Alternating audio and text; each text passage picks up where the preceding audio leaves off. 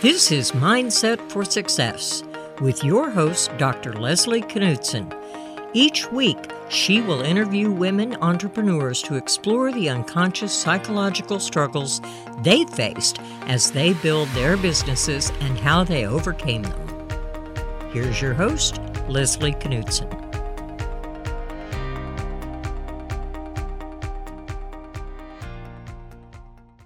I'm so excited to introduce my next guest, Daniel Dobson-Smith, who uses the pronouns they and them and has a fascinating international career path that began as a college professor of hotel and service management.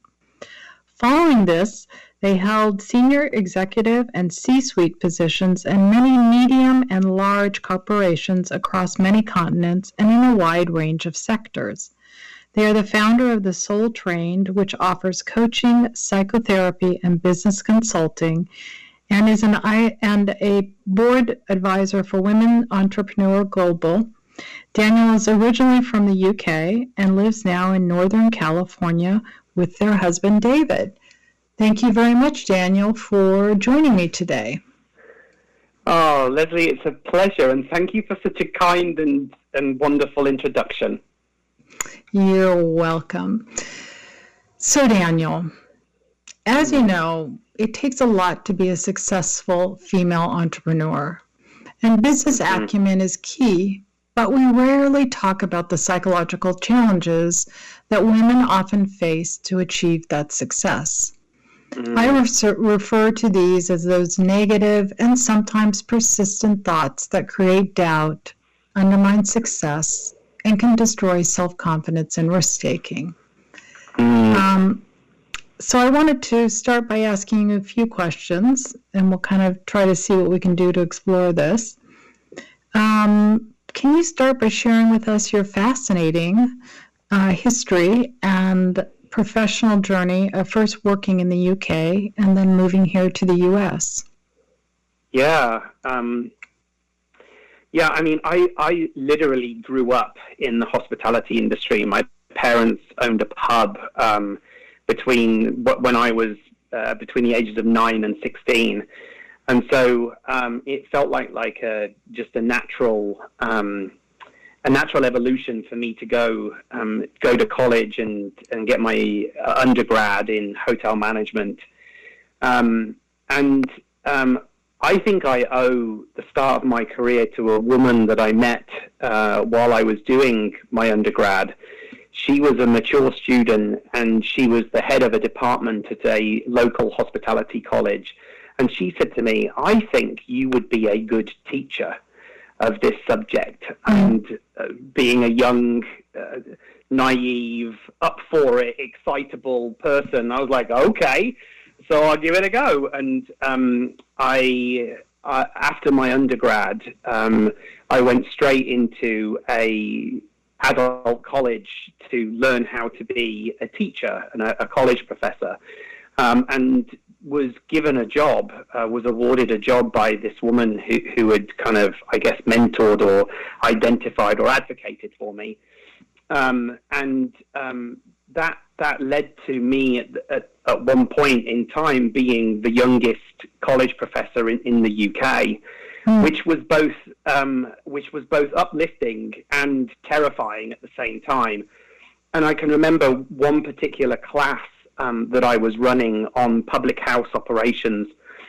There was a gentleman in that class who was born on the same day in the same year as my mum, and he had owned a pub for 25 years.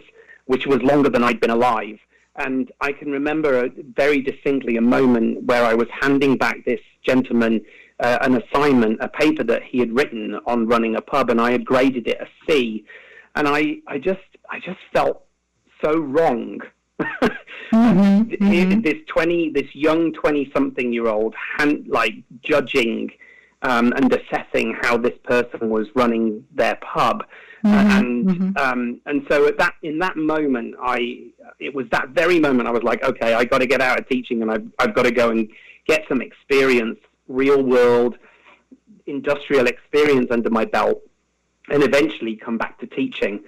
And so I moved out of teaching and went to find a position in what was called personnel in those days. Today we refer to that as HR or talent or people.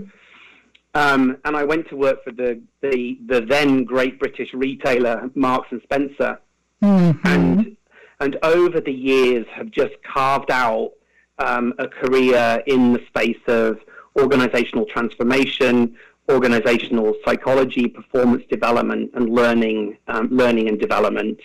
And that's really taken me to where I am today. And I still have plans to become a teacher again one day in a college. But right now, I find myself getting involved in all of the things that you introduced me as. So that's, in a nutshell, that's the potted version of my career that's brought me to here today. It's very interesting that you came over to the U.S. and then had a very kind of busy and important corporate world experience as well, and left it and did the brave, courageous thing to launch your own coaching business. And I'm sure it probably came with some risk. And if so, how were you able to manage this? Yeah, I mean, the biggest risk is, how in the hell am I going to pay the mortgage? You know, and I guess I, like many people, you know how they say a goldfish grows to the size of the tank that it exists in. I think, you know, my monthly outgoings grew to the size of my monthly incomings, you know. For sure. So making that shift from a corporate world job where, you know, medical insurance was paid and there was a monthly salary, and not that anyone is guaranteed not that anyone in a paid employment job is guaranteed that job is going to go on forever. I think we can sometimes lull ourselves into a false sense of security that we have security. And I think it was that exact belief, or me reminding myself that even in the corporate world, there is no guarantee that my monthly income or my salary is going to continue ad infinitum.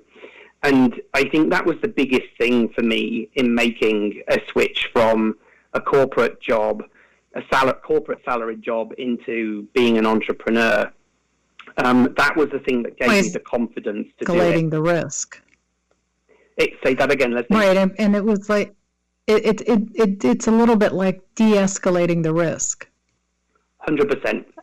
Minimizing it. Minimizing the risk. Right, and just taking a perspective on that. And there were some actual concrete steps that I took to minimize and manage the risk. But the biggest one was the belief in myself, and the belief that what I had to offer the world was valuable beyond a salaried role. And tell me a little bit about that belief. How did you learn to listen to it? Lots of psychotherapy, lots of my own coaching, an incredibly supportive husband who believes in me, I think sometimes more than I believe in me, and slowly but surely allowing myself to believe that because as an entrepreneur, I think what you're bringing into the world is a part of who you are. At least I think the successful entrepreneurs are the ones that whatever it is that they're putting out there, whether it be a product or a service, that they're putting themselves into it, and it's paying attention to the success and paying attention to the signs were an important part of my process of becoming more comfortable, and less risk averse. Setbacks are, of course, a way of life. But as entrepreneurs, But as entrepreneurs, setbacks can feel especially heavy, given that entrepreneurs do not necessarily have access to much structure up front and support to help them move through difficulty. I just wondered if you've had experience with setbacks, and if so, how'd you overcome them?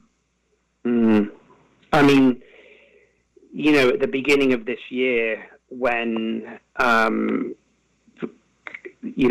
world was turned upside down, not only by a lot of social injustice that was happening across America, but also with the COVID pandemic. And there was a period of time at the beginning of this year where companies that would normally invest in the sorts of things that I offer, pulled right back. They had jobs to protect for people.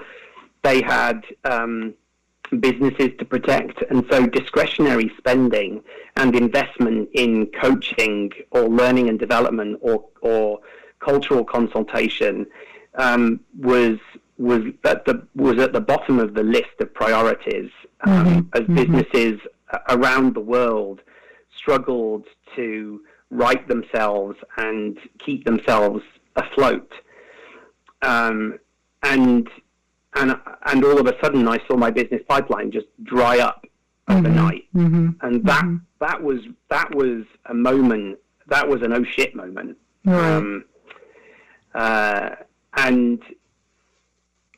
And in those moments, what did I do? I kept on believing, first of all, and I just got on the phone and I called and I adapted, and my entire practice moved online into the virtual world as opposed to in person, and that was a big deal for someone like me and in what I do, because for the last 25 years I had a belief that potent learning experiences, whether they be within a group or one-to-one, are only as potent and as effective as they are when you do it in person, because there's a level of energy exchange and there's a level of physicality that you get in rooms with people that leads to change and transformation. And if anything, 2020 has taught me that belief that I had for 25 years is fundamentally untrue.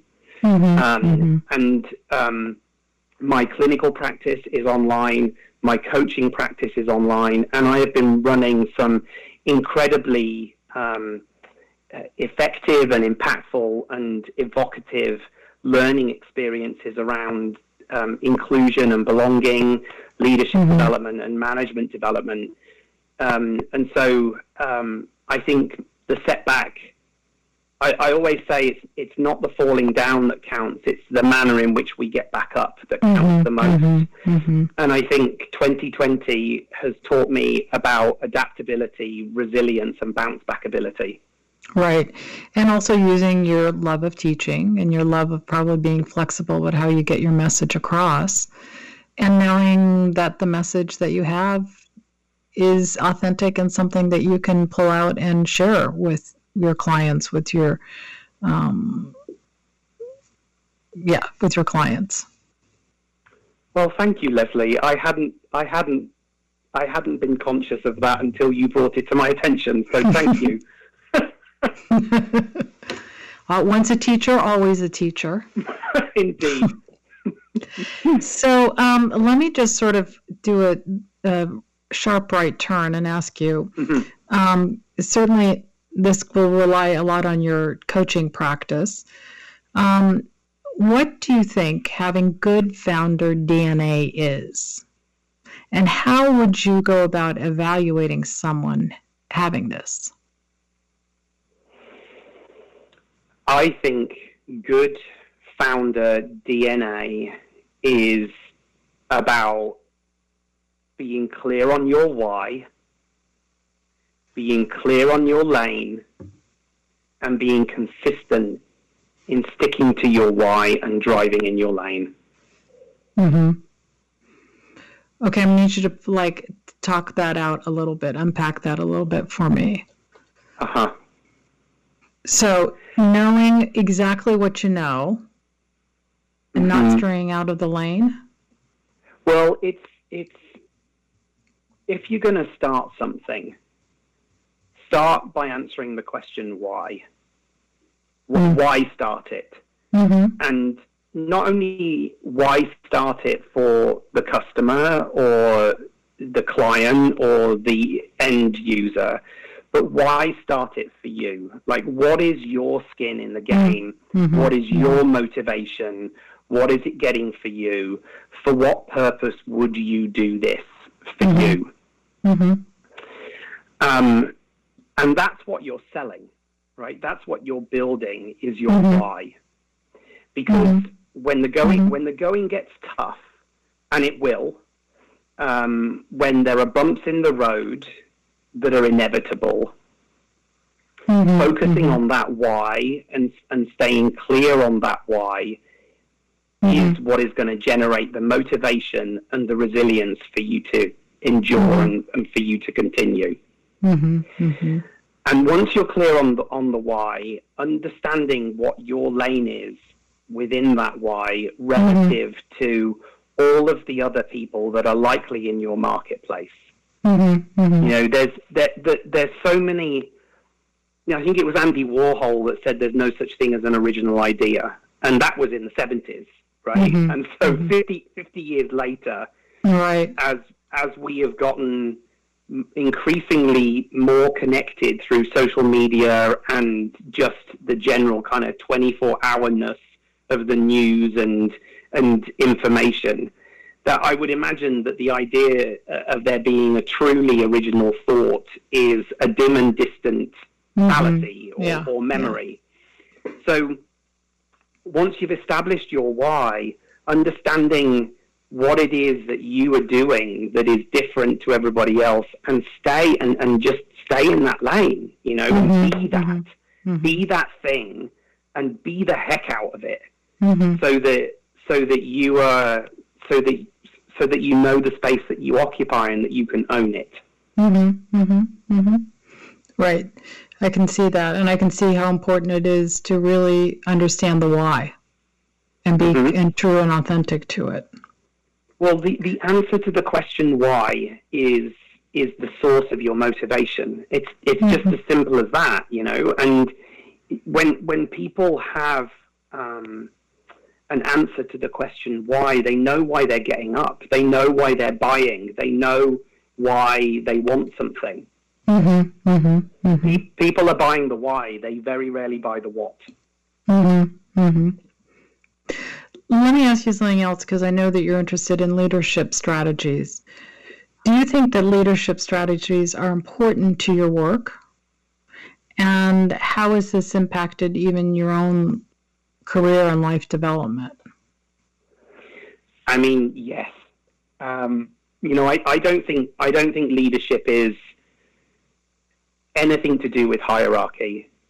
I don't think that I don't think that you become a leader once you are managing people or products or processes. I think if you are influencing the opinion of yourself or other people, you're a leader, right? Right. And so, to me, what is it that makes a leader? And I always say that leadership is a behavior, not a title. So, you know, leadership has nothing to do with your pay grade. Leadership has everything to do with the extent to which you have followers or not. If you have followers, you are a leader. So how do you get followers? To my mind, and this is central to the work that I do in all of my work, in my coaching work, in my group work. It's all about how do you be yourself, but be yourself with increasing levels of choice and skill. Right? And when you are being your youest you, and you're doing it in a choiceful mindful way, you will gather followers as a result of that. And so, there are thousands upon thousands of books written by very successful people who have become even more successful because of the books that they've written about how to do leadership.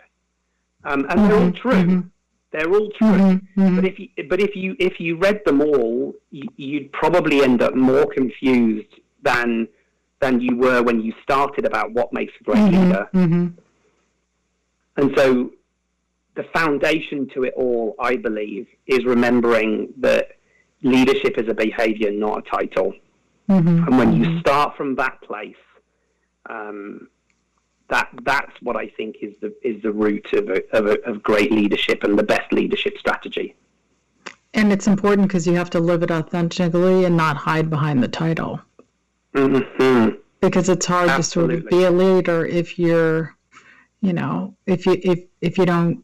I mean, I'm thinking of the imposter syndrome, right? If you don't feel like you're a leader, the title isn't going to help you become any stronger at leading. Right. And people will see it. They won't necessarily know that you're impacted by imposter syndrome. They won't necessarily know. They won't necessarily know that you're impacted by imposter syndrome, but they will know that you're not being congruent. They will know that there is something up, and that will give cause for raised eyebrows or side eye or caution when it comes to buying into you. Right. And that's why that kind of be yourself with increasing amounts of choice and skill is so important. And so, and the root of that is self-awareness and self-acceptance. So to just sort of quickly finish off on that, self-awareness, self-acceptance means also that you have to be able to have a good work-life balance, in the sense that it takes time to sort of figure out what you need and to really spend time doing it for yourself. What has been the hardest thing for you about finding a work-life balance, and what have you done to be able to do this? Well, controversially, Leslie, I don't believe in work-life balance. Because I don't think that work and life are separate entities. Work is a part of our life, right? And our life is made up of so many different contexts. Work is one of them. Our intimate relationship is another. Our family relationships is another. Our spirituality is another. Our health and fitness is another. So what I believe in, and what I like to talk a lot about instead of work-life balance, is work-life blend. And so how do you work to ensure, or how do you attain a place where all of the aspects of your life are in balance? And I also don't think it's a static thing, because sometimes there is a context of your life that needs to be a bigger slice of the pie one month than it does the next month. And I think it is a constant conversation that you have with yourself about checking in. Am I where I want to be? Is my life blended in the way that I want it to be right now? If the answer is yes, who gives a monkey's if you are working for 60 hours a week and sleeping for 20 hours a week, and it doesn't matter.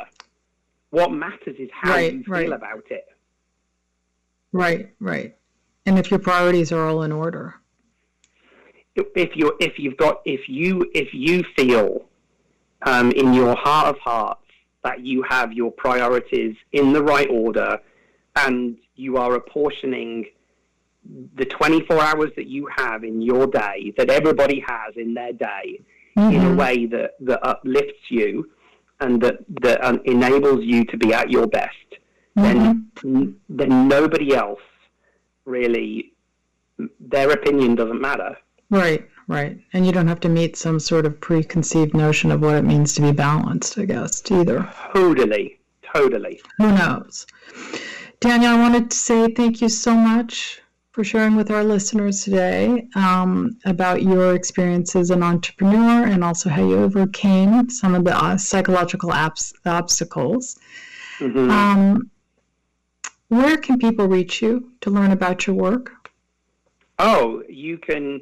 My website is soultrained.com, and you can take a look at the site. You can get me at daniel@soultrained.com, and you can find me on LinkedIn if you want to as Daniel Dobson-Smith.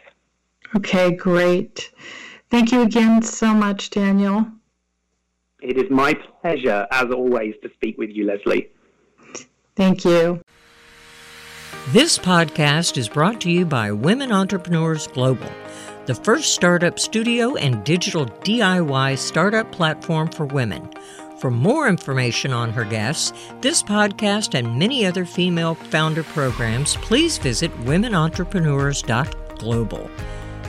We believe in open and non-stigmatizing dialogue about the hidden psychological difficulties experienced by many successful entrepreneurs and highlighting the strategies used to overcome them, such as the fear of failure, of not being good enough, and that loud, chattering internal critic is critical to helping other founders achieve success. Please join her next week for more Mindset for Success stories. That was Dr. Leslie Knudsen, and you can drop her a line at dr.leslieKnudsen@dr.leslieKnudsen.com.